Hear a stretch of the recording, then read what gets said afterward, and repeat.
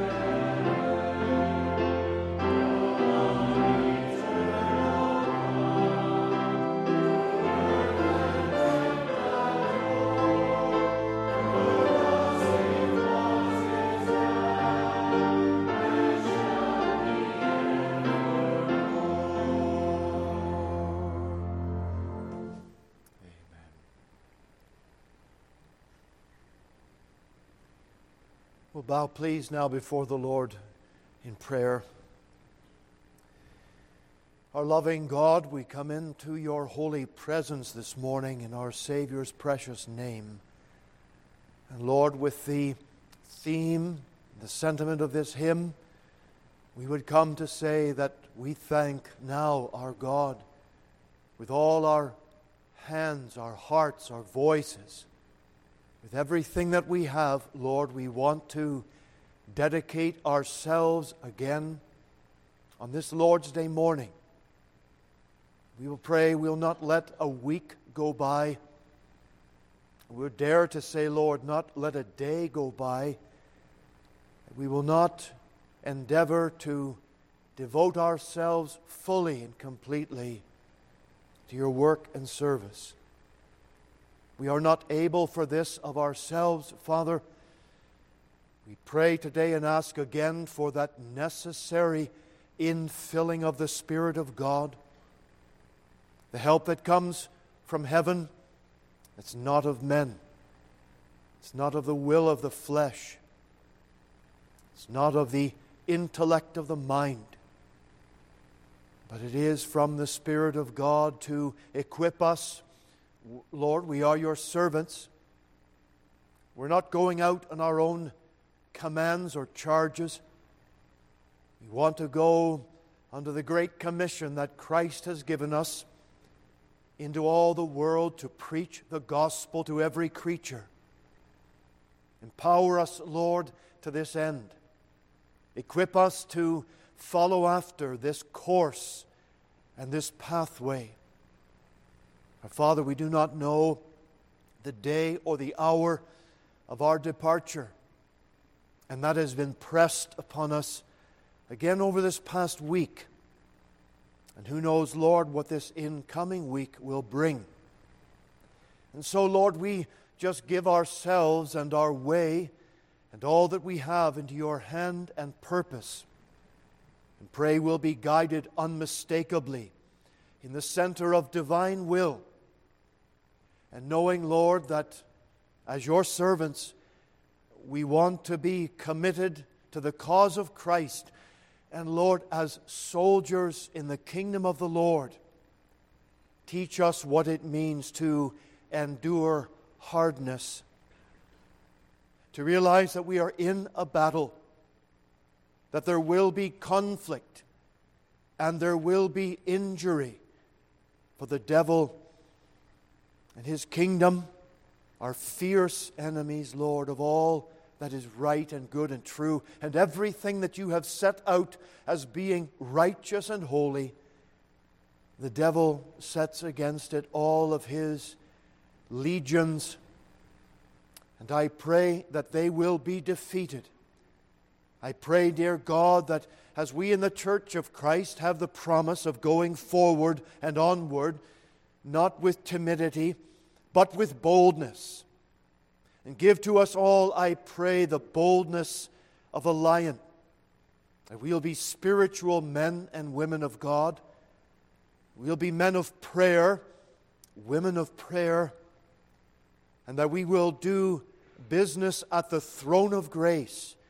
We'll understand what it means to conquer and to defeat the forces of darkness. We don't wrestle, Lord, against temporal enemies per se.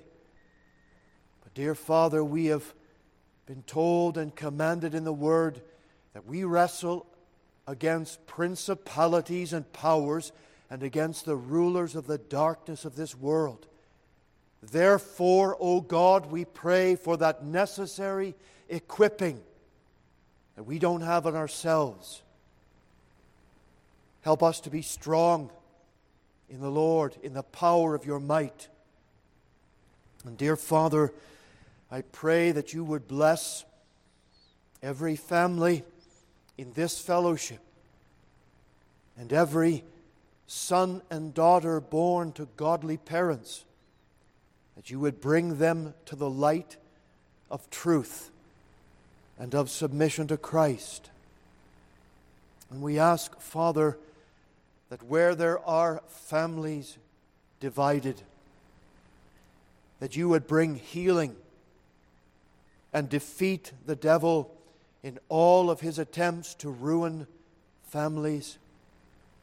Ah, Lord, we are thankful for what you have granted to us, what you've given us in the Word, the holy and precious promises.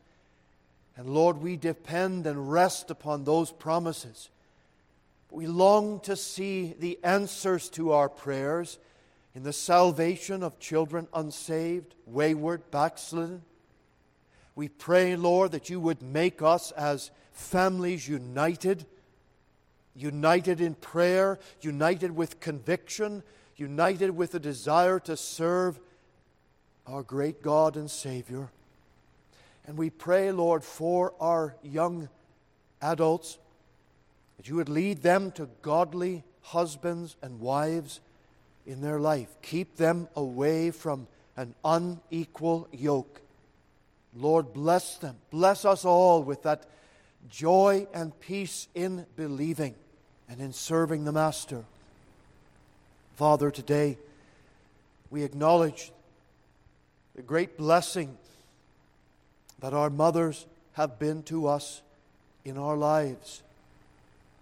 We are thankful for that heritage, thankful for that blessing. And, oh God, we pray that you would bless richly every mother and grandmother here today, those who are great-grandmothers who have been able to see their children's children and beyond. Lord, encourage their hearts, strengthen them. And I pray that as they continue in their faithful praying, that they will see and know the answers to those prayers in their lives.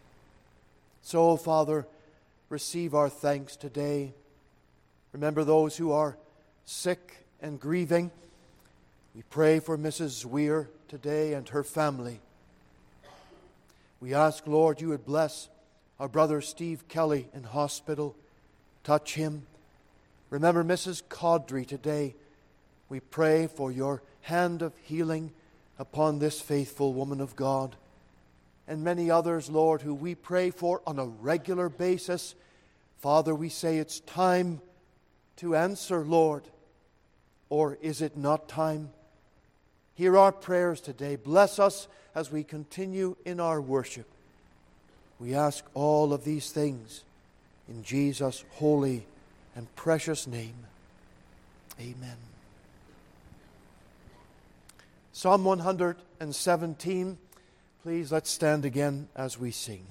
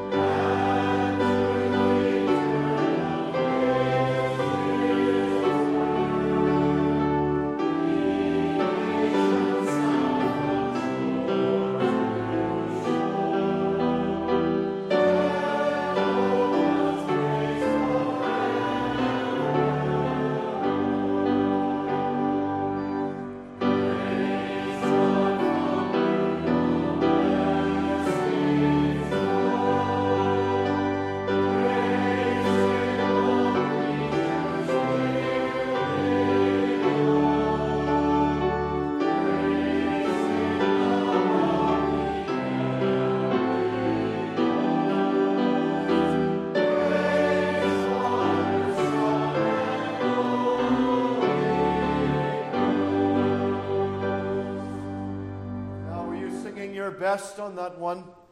I hope you were, but I think on this first verse I did not get the page open quite in time, but it was a blessing to hear the congregation singing the praises of our great God and King. Let's do this first verse again.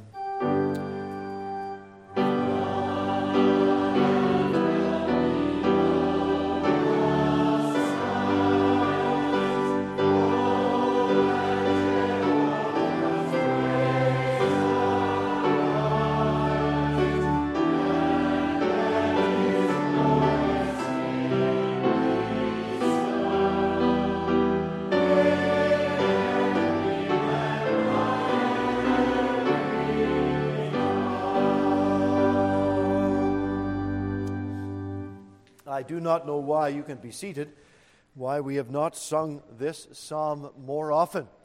Psalm 117 is a blessed one for us, and it helps us to praise God with our hearts and our souls. We're turning, please, to Proverbs 31 for our congregational reading this morning.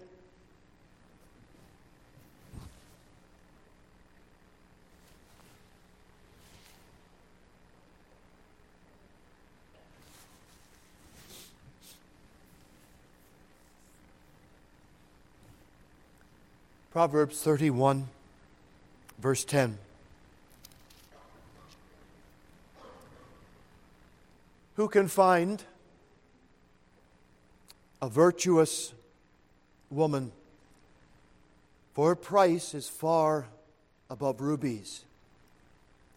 The heart of her husband does safely trust in her, so that he shall have no need of spoil. She will do him good and not evil all the days of her life. She seeketh wool and flax, and worketh willingly with her hands. She is like merchant ships. She bringeth her food from afar.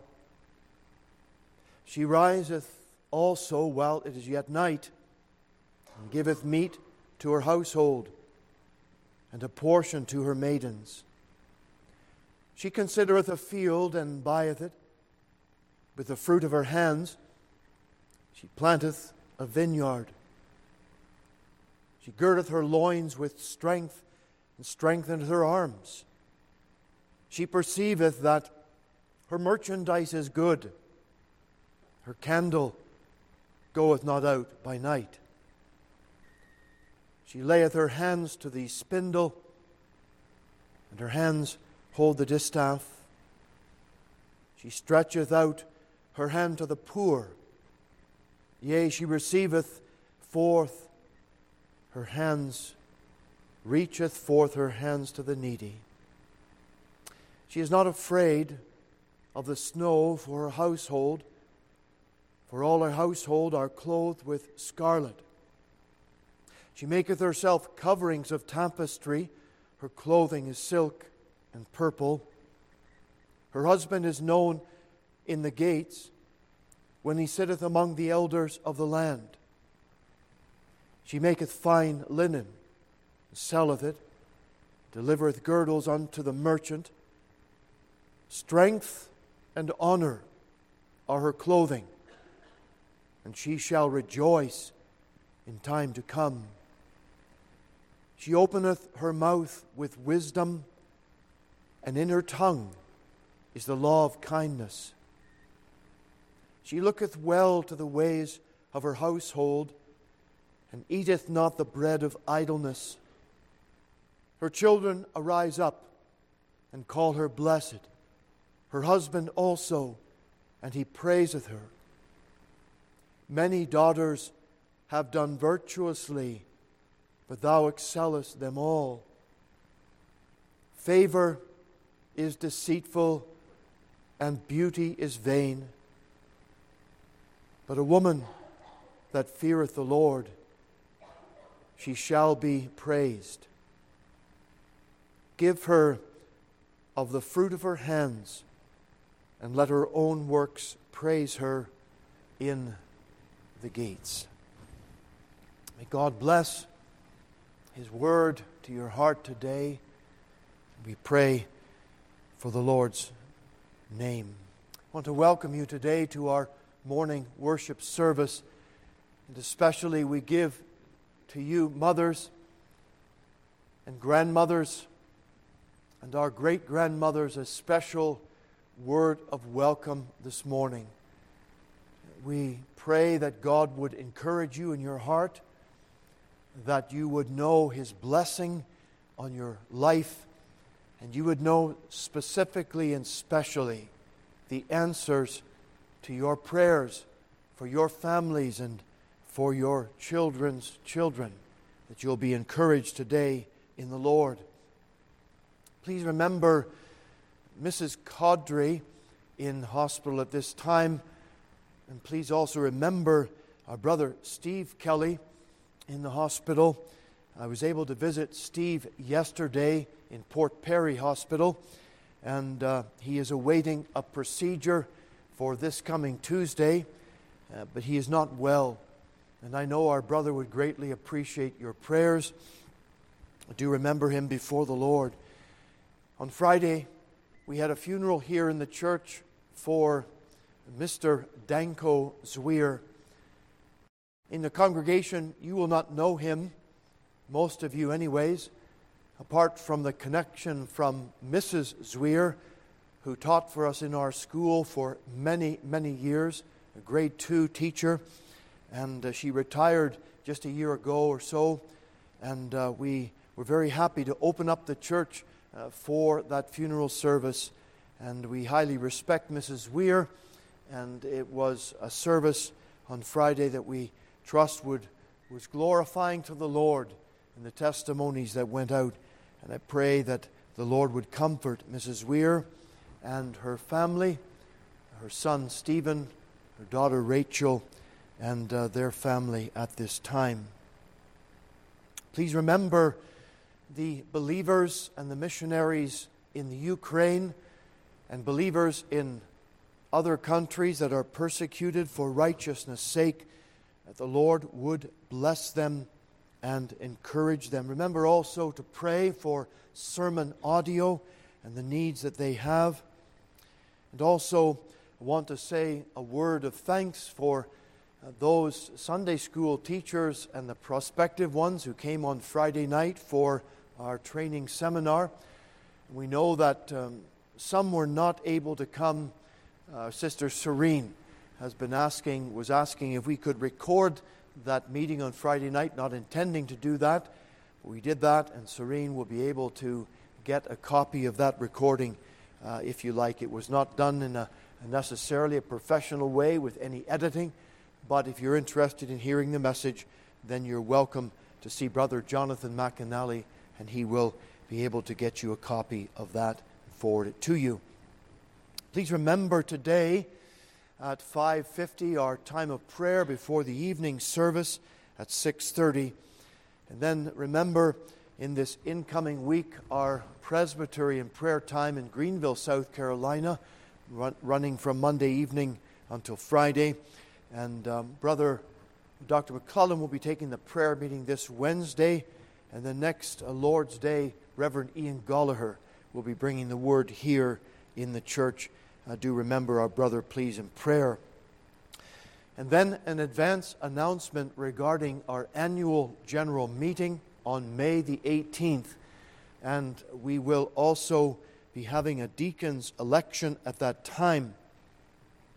On the bulletin board out in the foyer, you will see a posting of those who are members of our congregation. And just to be a little clarification, last Lord's Day morning, we had at our communion service the welcoming in of 4 new members.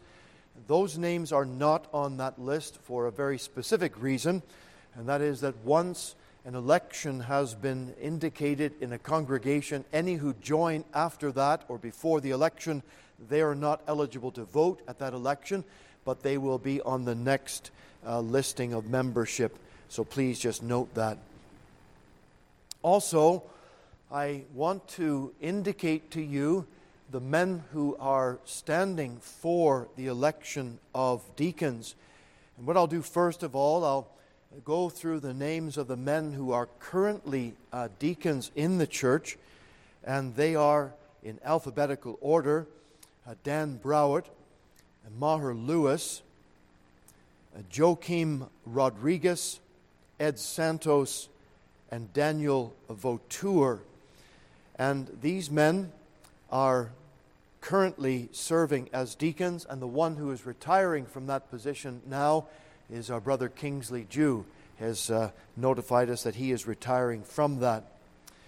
So we are going to have an election for 7 deacons, and there are 3 men who have allowed their names to stand for this election, and they have been cleared through the session with the proper interview and questions that they have answered.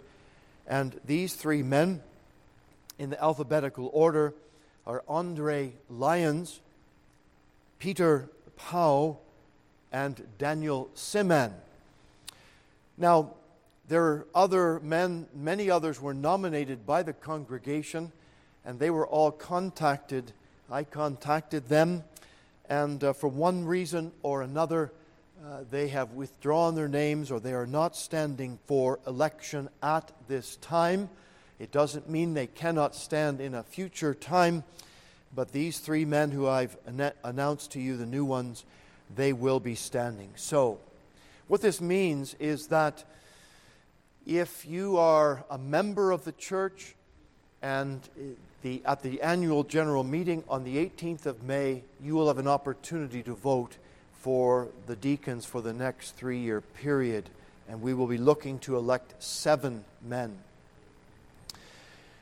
If you are not able to attend that meeting on May the 18th, but you are a member of the church, you're able to see Mr. James Fraser, who's the clerk of our session, and he will make arrangements to get a ballot to you and tell you what you must do in order to return that to him for the calculation and the counting on May the 18th. And if you have any other questions, feel free to speak to me or to Brother Fraser, and he'll be able to answer. We'll be able to answer any of those queries, questions that you have.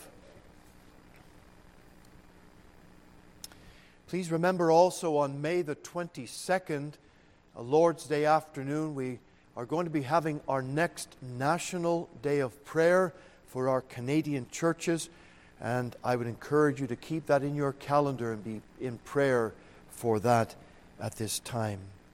We'll sing again to the Lord's praise, and as I remind you that the offerings and the tithes for the work of God here, it is a part of the worship of God's people. And it's a part of the opportunities that you have. You're a member of this church. You're a regular attender, and you are worshiping the Lord by submitting your tithes to this ministry. Well, we encourage you in your faithful tithes and giving, and pray that the Lord would bless you to that end. We're going to sing number 264, remaining seated while we praise God.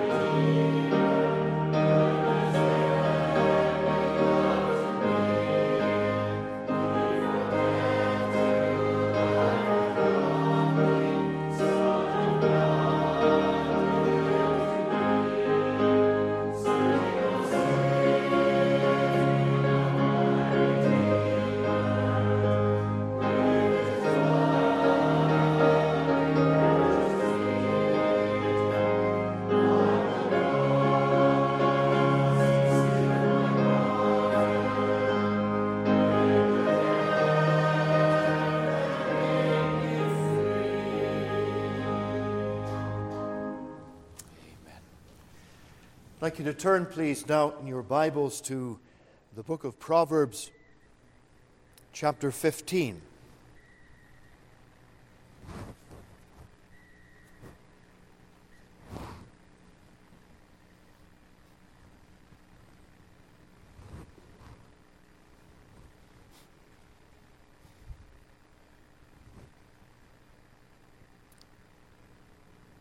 Proverbs chapter 15, verse 19.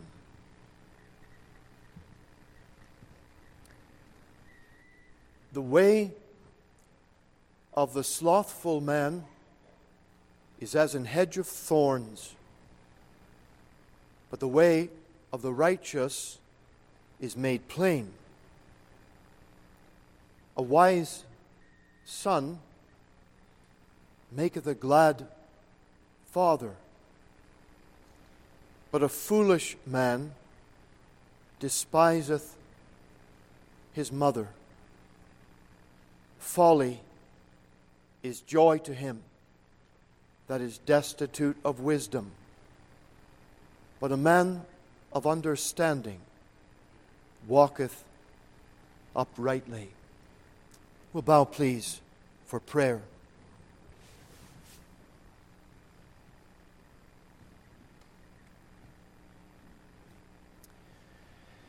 Father, hear now our prayer in this juncture of our service to settle our hearts, to give us understanding and clarity in the Word.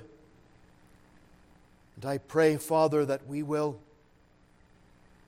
have open hearts to hear, that you will bless us, give us thinking that is clear, hearts that are open.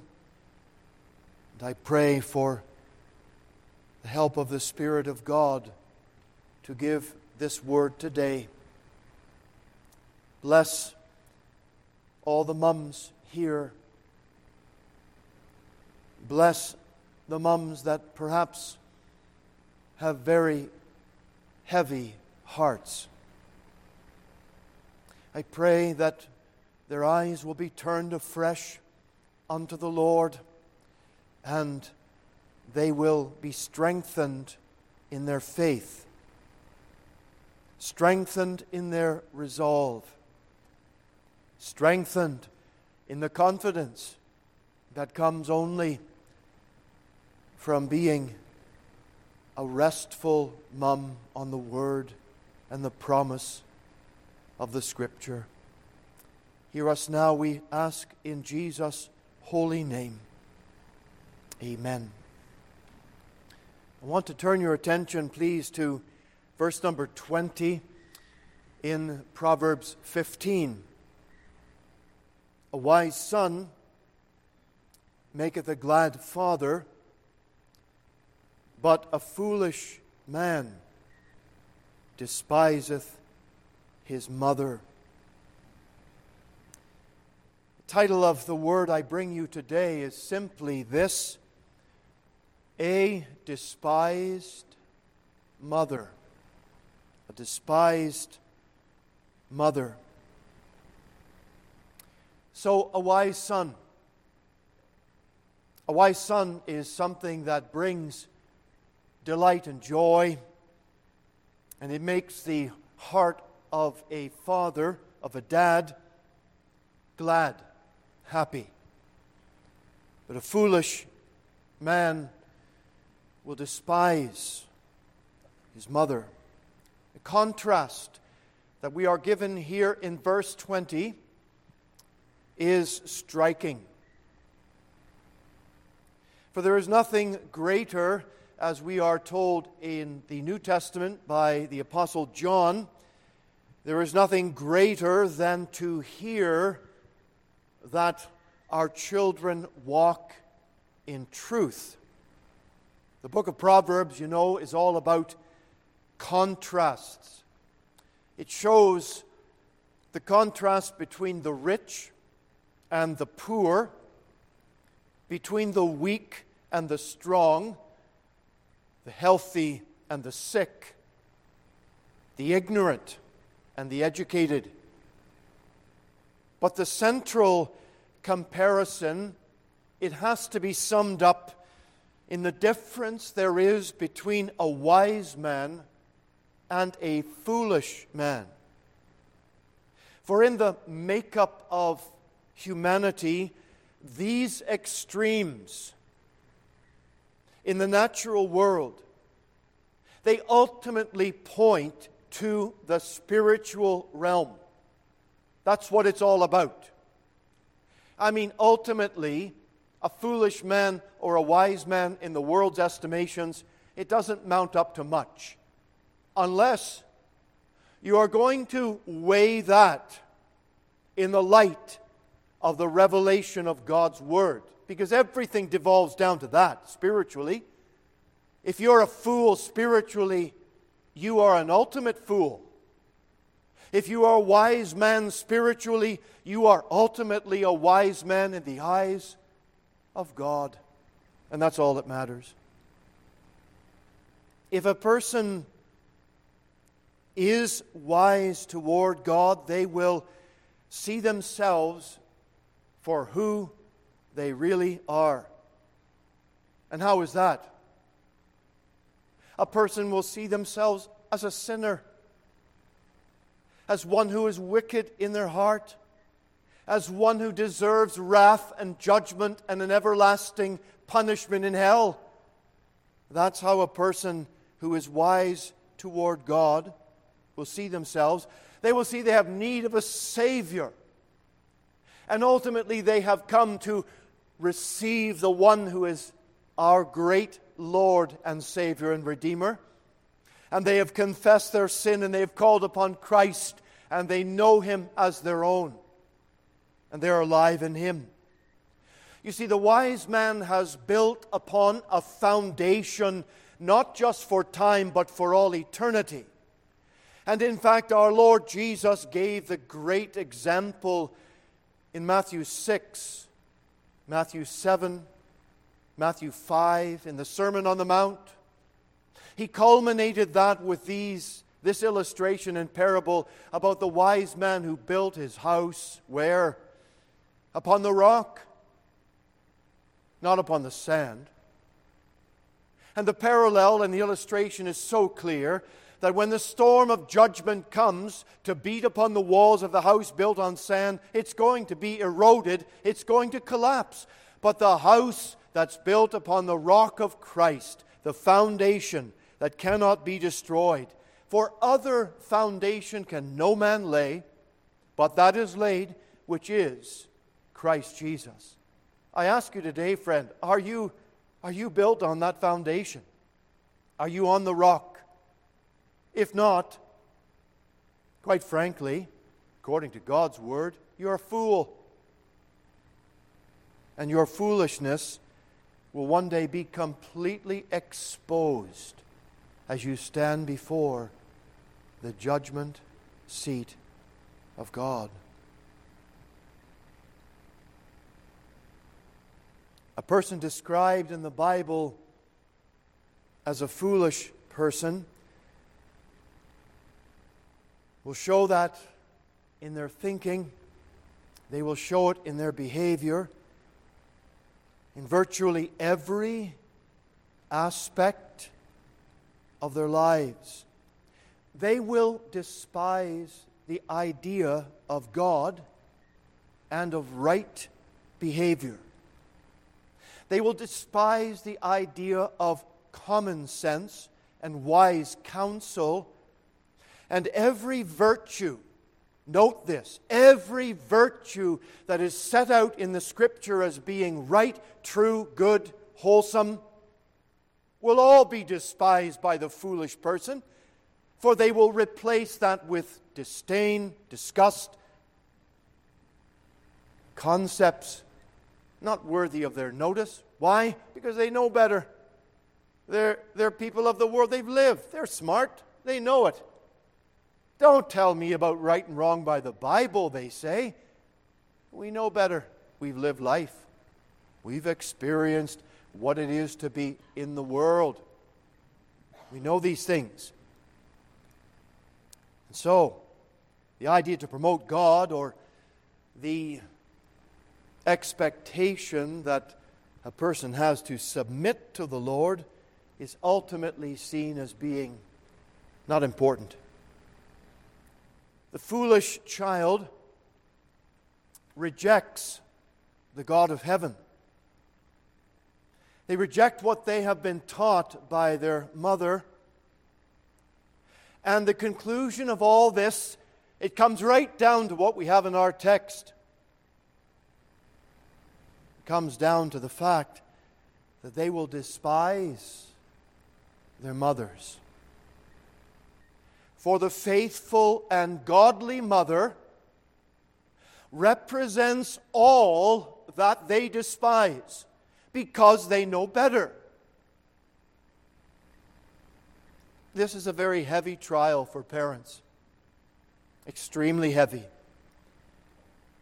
But it may weigh heavier upon a mum. Why?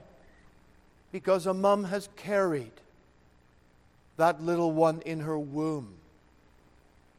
Because a mum has gone through the pain of childbearing.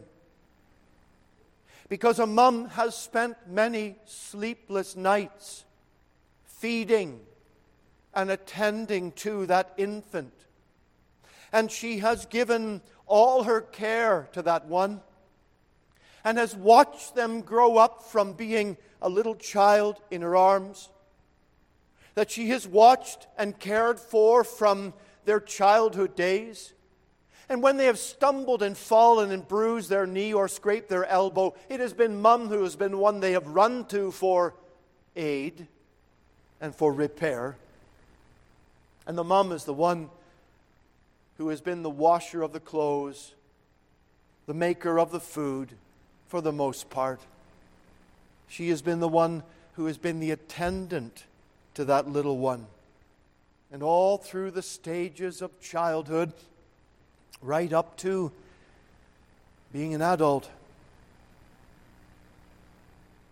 Charles Bridges, an English preacher and commentator of the 1800s, in his commentary on the book of Proverbs, he wrote this: "Do not the brightest joys and the bitterest sorrows in this world of tears flow from parents' hearts?"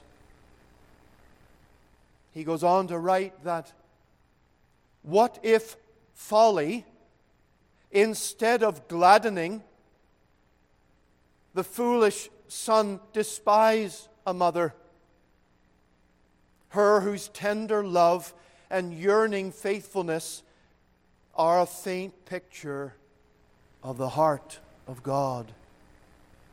Yes, the heart of God, the heart of love, is that not mirrored in the loving heart of a mother? The searching question comes, doesn't it? How could this happen? I mean, how could a son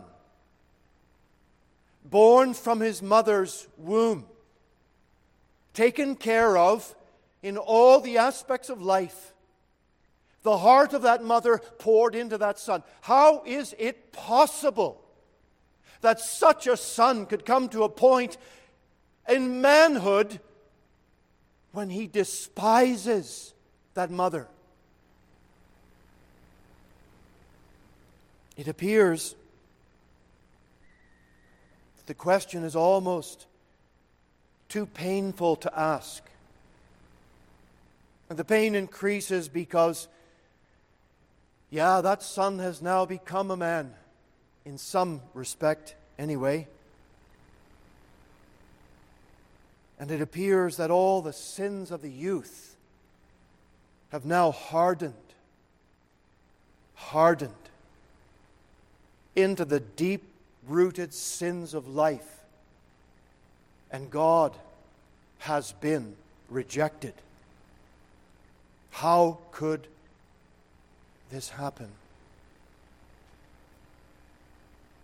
I want to look today at some of the reasons why a foolish son would despise a mother. And I want through this, mums, to encourage your hearts not to despair, but to keep on the course and hold tightly onto God and to grip firmly the promises that you have been given by the Spirit of God for your children. And remember this, that God has promised in due season we shall reap. You shall reap if you faint not. The Lord knows your prayers. He hears them. He knows your heart. A foolish man will despise his mother because of her biblical convictions. A godly woman's influence is based upon biblical convictions. It is a powerful force in the life of her children, and it will be a powerful force either to lead her children to the Lord, but it will be a powerful force and a witness against that rebel in the day of judgment. And ultimately, mums, you must understand this, that God has a purpose in these matters. You must understand this, that God brings to pass His word. An author unknown put it this way: the place of mother in the home cannot be too highly estimated. Her influence for good is stronger than the laws of the land. It is more potent than the preaching of great preachers. Next to God, the mother's power for good is the strongest known on earth. When her influence is for truth, for virtue, when she is guided by divine wisdom, when a power for Christ will be her life, her influence will reach on through time into eternity. And this conviction that she has to direct her children in the ways of God, they are born out of not theory, but they are born out of practice. They are born out of a real experience of the knowledge of Christ in her own heart as her personal Savior. She has been impacted by the power of God in salvation herself.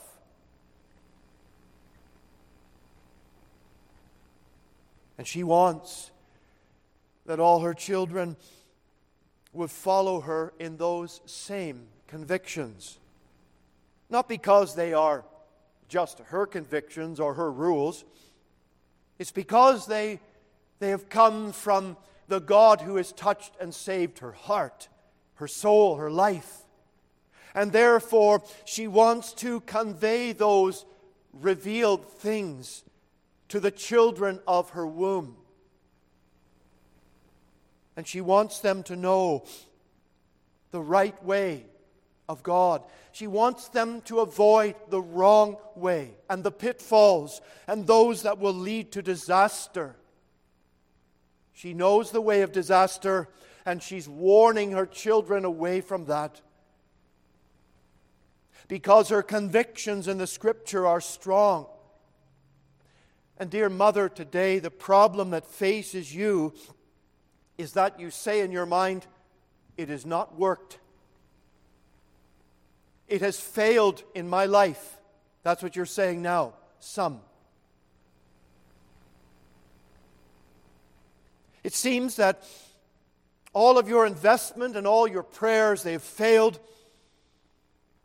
And perhaps you're tempted just now to question God and maybe even give up on praying.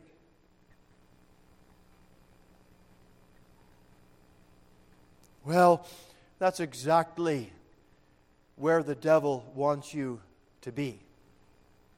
That's exactly what he wants you to do. Or could we say, not to do. Remember the saying that the devil trembles when he sees the weakest saint upon his, her knees. It's a true thing. And therefore the Lord tells us not to give up. Don't throw in the towel. Don't surrender. Each time that temptation to quit comes into your heart, turn your eyes upon Jesus again. Turn your eyes upon the cross.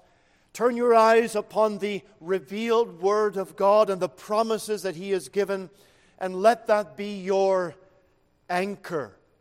Let that be your strong foundation, because this truth is known by you in your heart. God cannot lie. And He has given His Word and His promise, and you rest upon that promise, Mom. You rest upon your convictions and don't surrender them, don't give them up, and don't turn from them, not for a moment. But you press on with the Lord. But another reason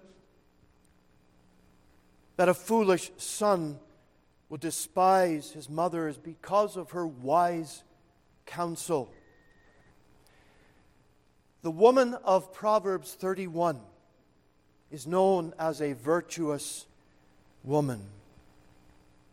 And this virtue is demonstrated in the descriptions given in that chapter. Much of it, did you notice when we read, much of it has to do with industry. She was a hard-working woman, a tireless worker who takes care of her family. And she is known as a woman that feareth the Lord. That's the concluding statement of the chapter. She is one who fears the Lord, and that above many, for sure. Verse 25 states that strength and honor are her clothing. Her clothing. That which she is regaled with. That which she puts upon her. Oh, yes, the purple and the silk and the other things that might be nice to beautify, those are special and those are good things. But the thing that really makes her stand out in her attire is not the outward clothing. Those things are temporal. But it is strength of heart and spirit. It is the honor of God that is upon this virtuous woman. And this is the sum and total of her testimony of what she is. It is the thing that speaks out the wise counsel and life.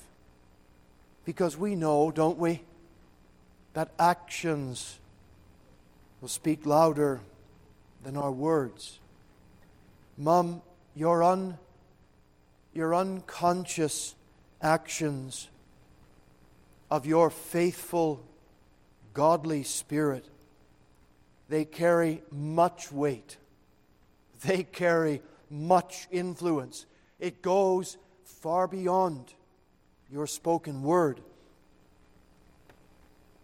It is not so much what people say as what they do that reveals the heart.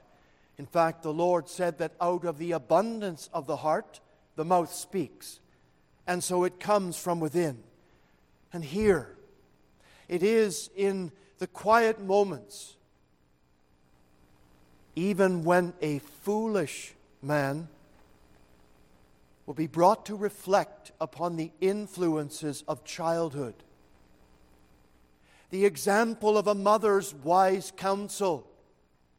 The example of her strength and honor before God.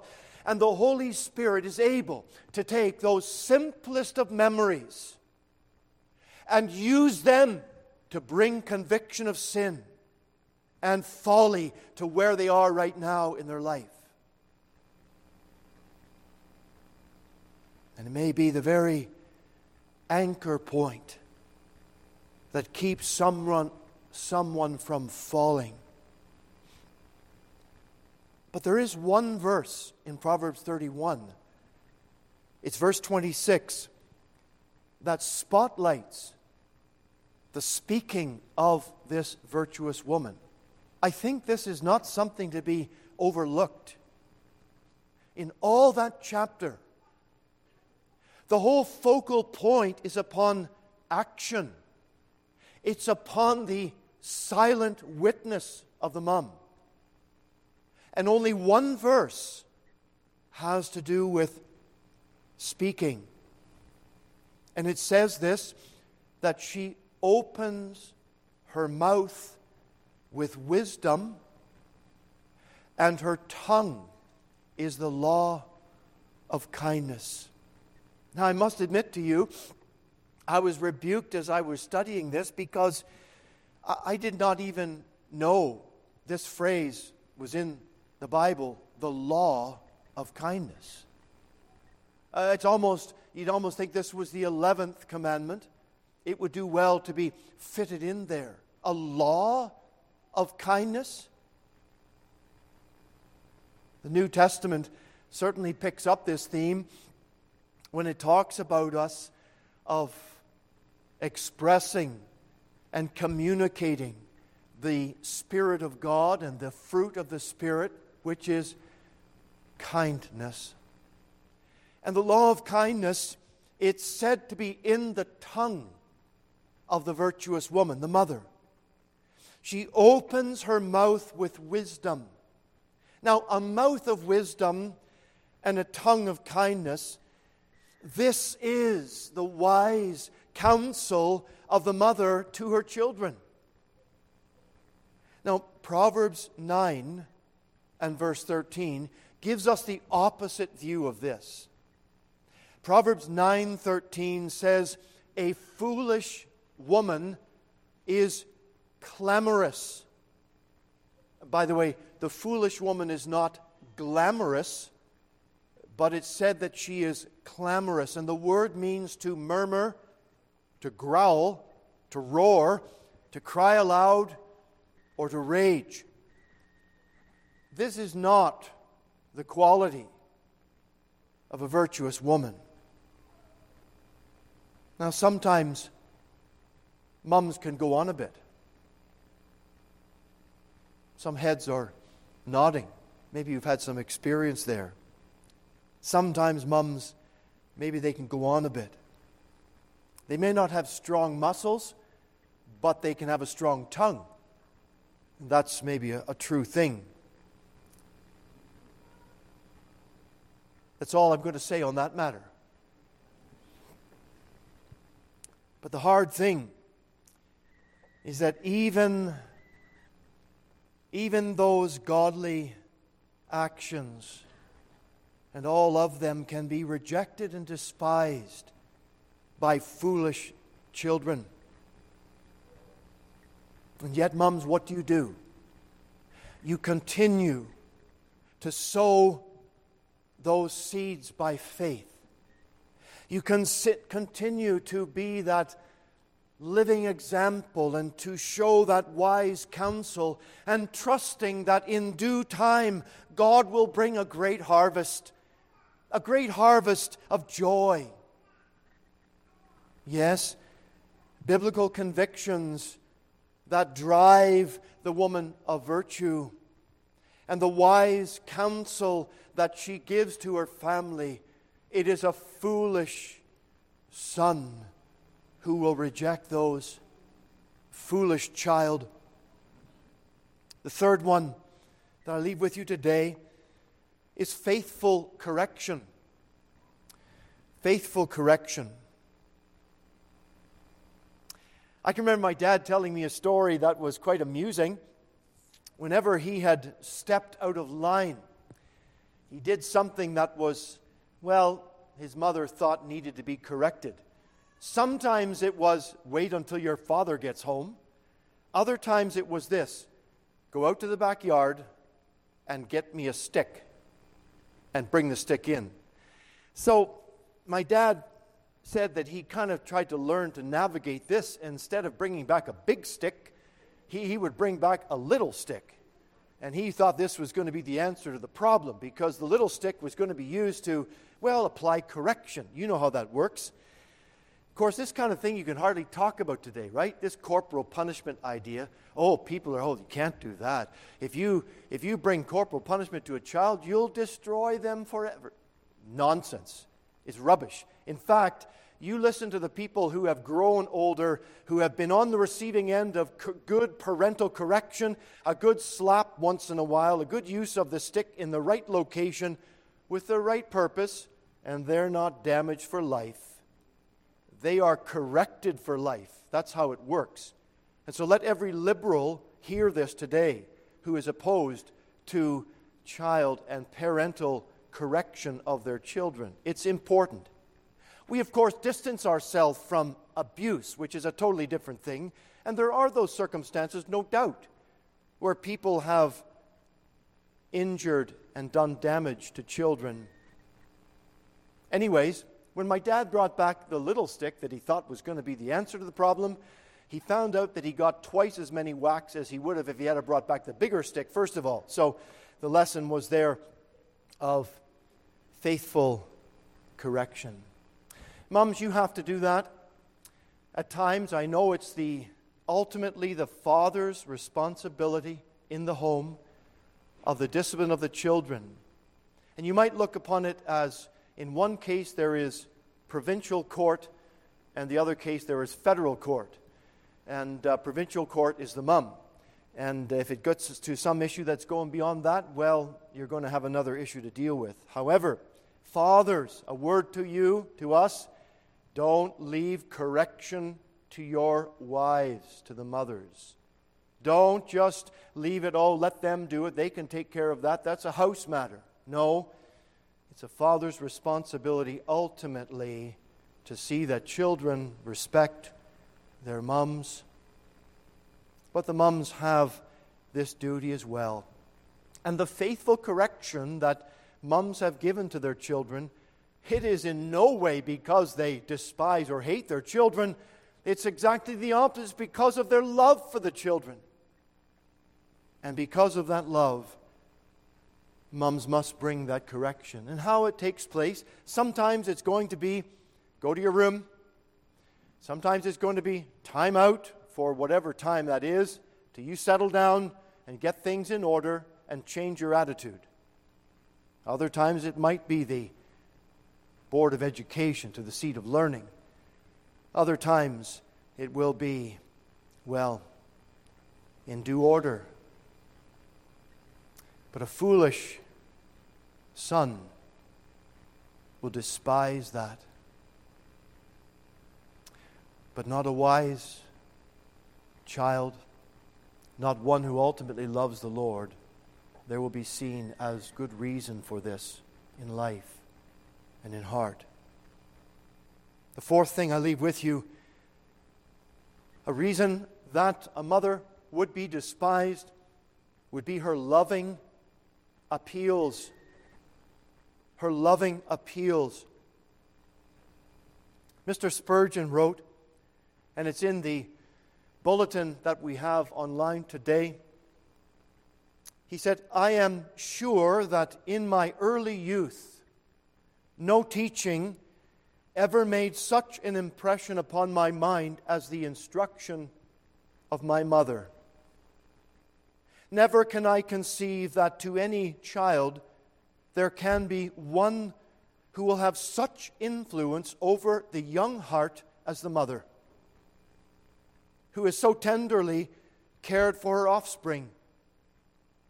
A man with a soul so dead as not to be moved by the sacred name of mother is creation's blot." Strong words.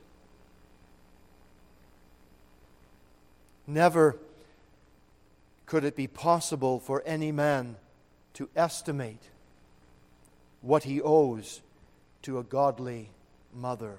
The loving appeals that come from a mum, the earnest longings expressed to her children of what is right and what is wrong, and why they are to flee the evil of the course in the day, and why they are to seek out the Lord and call out to Him for the need that they have themselves. And those appeals, as they come perhaps with frequency, and why should they not? But to the unwise and the foolish, they will be as in one ear and out the other. They will be as, I couldn't care less what you say. They will be, I've heard it all before, yeah. And that's how it will be received. And the end of that person and the rejection of that, it will be to their own disaster.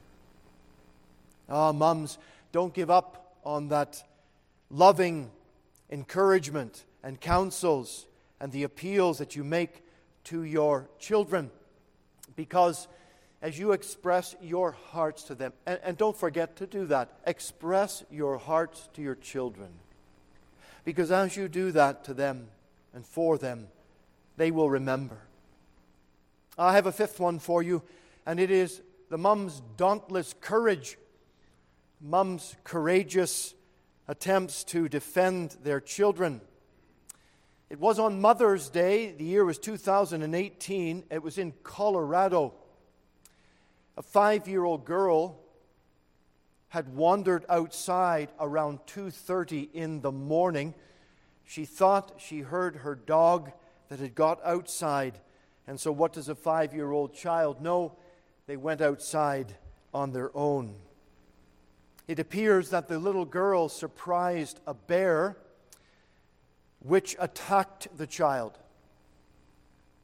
The mother heard the commotion, and so she bolted out of her bed and ran outside and ran after the bear, screaming and shouting. And the bear, shocked by the intensity of what was coming after it, dropped the child and ran off. And the mother scooped up the child and brought it back home. And the child was taken to the hospital with very minor injuries, thankfully. Well, that gives you an example. There are many, many more of them we could cite.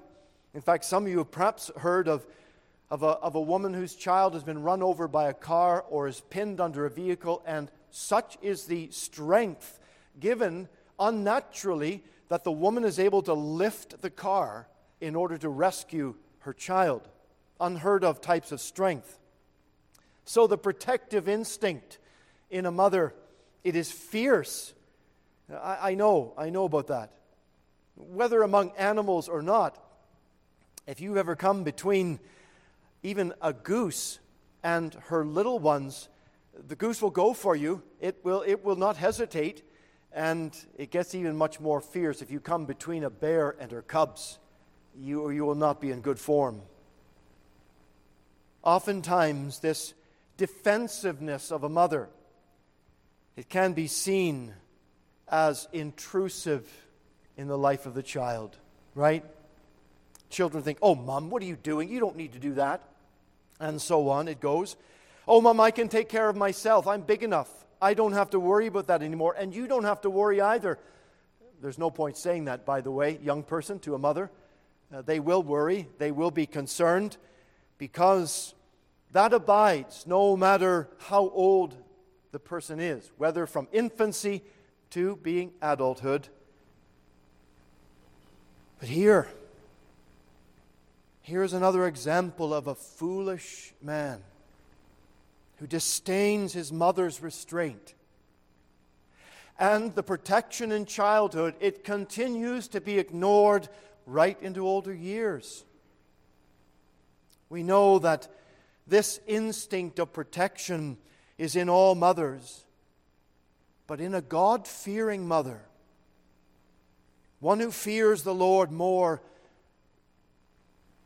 the actions of her children not to be involved in that, it's like tempting the Lord. In fact, sometimes a mother's response to the safety and well-being of her children, what they're involved in, she'll be concerned that maybe you've gone too far. Maybe you'll tempt the Lord. Maybe something will happen to you. And her concerns are multiplied. Of course, at the root of this courage, at the root of all this, it's a deep maternal love. And you know, men, we really cannot enter into this to that degree at all, because this is experienced by those who are, well, those who are mums. And for this, we will forever praise God that mums had this love for us as we were growing up, and the heritage that we must not forget. And I want to close with this final one about the unceasing prayer. The power of a godly mother's prayer cannot be calculated. How many stray sons and daughters have been kept from disaster after disaster by the unceasing intercession of mums crying out unto God for deliverance and for restoration. Again, Mr. Spurgeon says, "Certainly, I have not the power of speech with which to set forth my valuation of the choice blessing which the Lord bestowed on me in making me the son of one who prayed for me and prayed for me." The great Spurgeon had a praying mother. She lay hold upon God for him. Spurgeon was not saved, until he was around 18, 20 years of age. So he had come through his infancy, his youth, his teenage years, and he was not a follower of the Lord. But his mother prayed.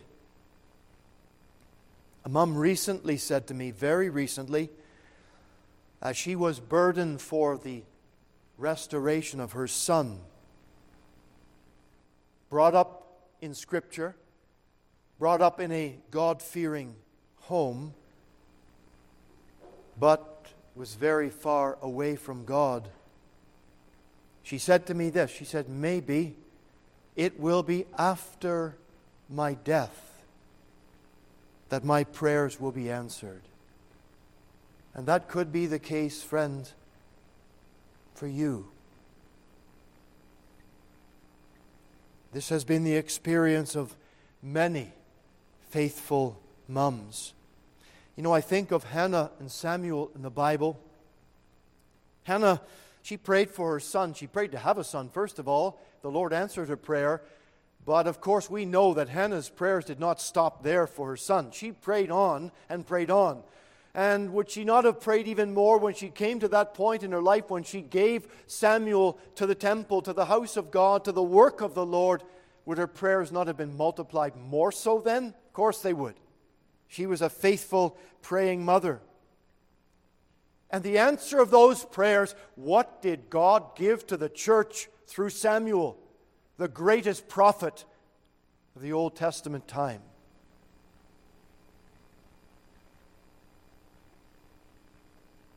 So opposite of a foolish man. You know the sad reality in this text? Did you notice it? Have you noticed it yet?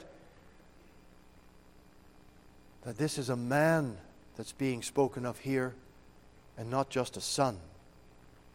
Childhood years have gone. Teenage years have passed. This person has now become well on their own life and course. And in their adulthood now, a man still recognized as a fool because they have rejected the godly influence of a woman of faith and prayer.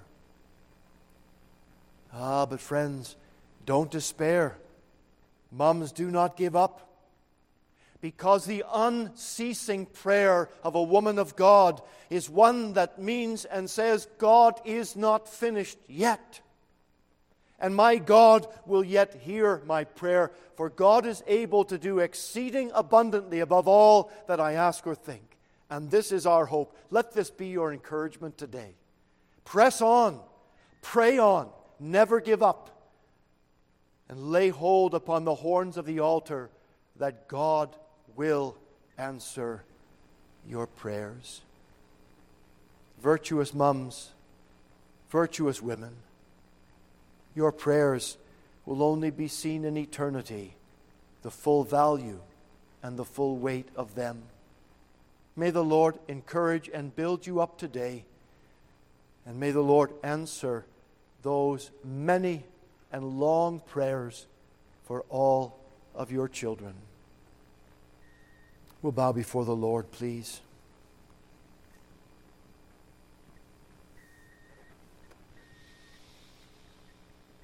Father, today, some hearts very heavy. Some mums' hearts are near broken, Lord, and you know. And I pray that you would lift them up and encourage them and give them speedy answers to their prayers. Lord, I ask that they would not have to wait until after death, but they would see and realize those answers in their own lifetime. And so, Lord, encourage us. If there is someone here, Father, still without Christ, speak to their heart. Someone listening online, Lord, arrest them, I pray, and bring them back to Jesus. Hear us now. Part us in your fear with your mighty blessing. In Jesus' name, amen.